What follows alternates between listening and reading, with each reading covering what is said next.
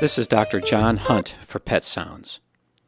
Allow me to take a few minutes of your time to talk about pet care, pet medicine, and everything in between.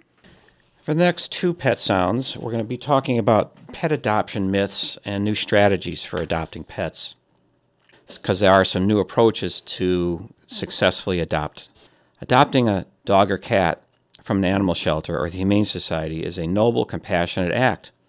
Over the years, I have vetted many such adopted animals that lived happy lives in their new homes with satisfied owners. Unfortunately, I have also seen many mismatches and unsuccessful adoptions that led to returning the pet or the owners living with unacceptable behavior. There is a new movement driven by veterinary behaviorists to improve adoption success. Veterinarians and shelter personnel are working together to use scientific knowledge to debunk myths and phase in new ways to increase the percentage of successful adoption by ensuring the adopted dog is behaviorally adjusted and safe.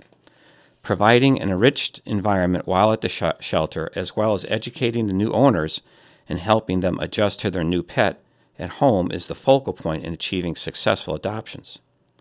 Dr. Amy Marder, a veterinary behavior specialist with the ASPCA in New York City, found that 99% of pet owners with dogs that have severe behavior problems never consider giving up that dog, or euthanasia. This shows how strong the owner's attachment is and how the owner will advocate for their pet. Animal shelter dogs are essentially the same as dogs in homes, except they don't have an owner in their corner to care for them. Dr. Marder feels that it's time for shelters to improve conditions of pets in new ways to keep them well adjusted, thus increasing adoption success. Keeping animals from coming to the shelter in the first place is important too.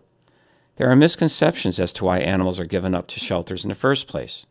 Dr. Emily Weiss conducted a survey on why people relinquish their dogs, and the results debunked many myths.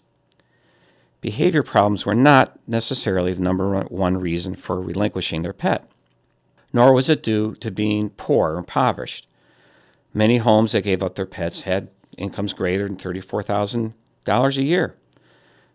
That put households in a situation where they assist their pet if they needed it.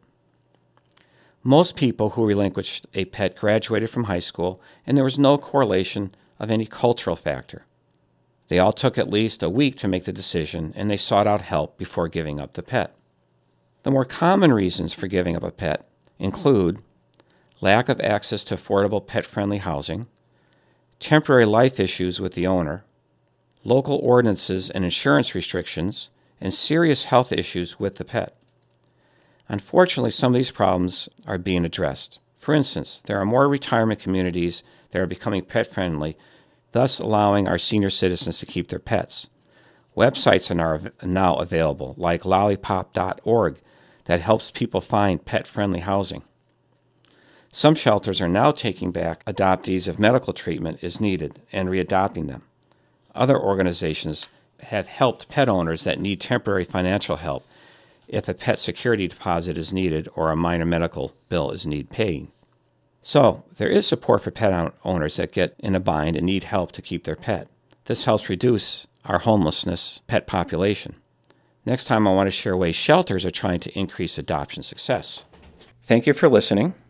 This is Dr. John Hunt for Pet Sounds, giving you concise answers to common pet-related questions at WERU. Until next time, enjoy your pet and don't forget to give them a hug.